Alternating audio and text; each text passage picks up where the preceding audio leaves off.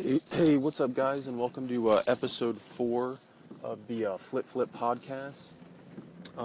Today's been kind of wet. I live in Florida, and right now we're having rain plus really cold weather, so it's kind of different. I'm all hoodied out and trying to just trek through this with packages, which kind of stinks. I need to get a big umbrella. But today's episode is going to be about dead stock. And I know some people don't know what dead stock is, and basically what dead stock is say you went into 1991 Polo store.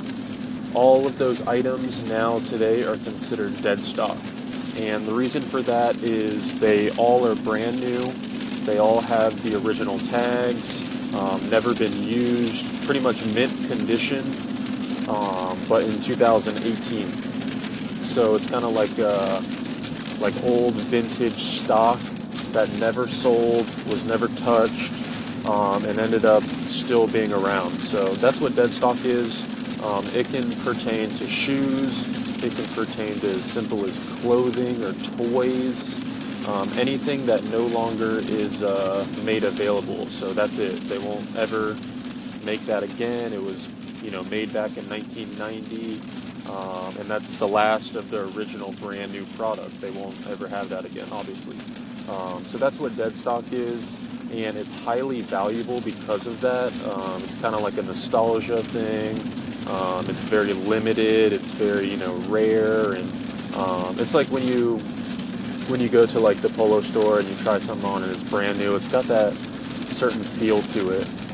When you buy something brand new and take it out of the box. So if you can get something like that that's, back in the day too, it's kind of like a double whammy. So dead stock is very sought after, and dead stock can also pertain to items that are just released. So if you see on my Instagram @FlipFlip, what I'm doing is I'm stocking up on dead stock limited sneakers. So an example would be Yeezys. Most likely, if it's been a month or two, they're not going to restock Yeezys, so they become dead stock in the future. The same is with any of the Jordan collaborations, Dornbacher, the Pharrell NMDs. There's a website I use, StockX.com, and it's pretty cool because it's exactly what I think it's going to be pretty popular.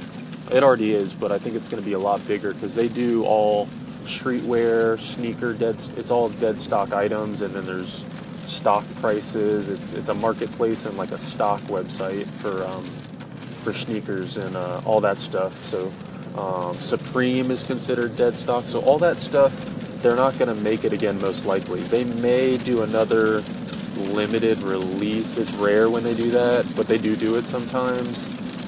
Or come out with a different colorway. But for the most part, what will happen is once it becomes dead stock, people will start to use it, and then it becomes more limited because there's less dead stock. So the longer you hold and the more patience you have, the more value goes up. So I bought the Jordan Cause 4s on StockX when they first came out. So I'm going to sit on those because the Grey Wolf ones, those are already at $1,200, so I'll make some decent money off my black ones. And then the Yeezys, they're not releasing another pair till summer, so I'll sit on those as well and then flip them, when it hits that peak price. So definitely invest in dead stock if you do enough research on items. I think it's very passive, but you also make a good profit if you get in early enough, and especially if you get it at retail. But it's kind of like stocks.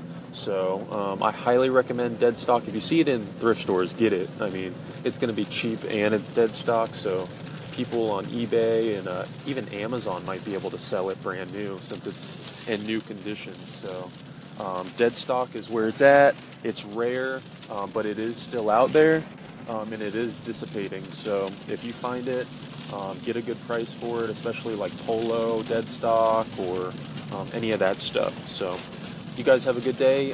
Check out Instagram, and I'll get to, I'm going to start putting these on YouTube too. So I hope you enjoy. Thanks. Bye.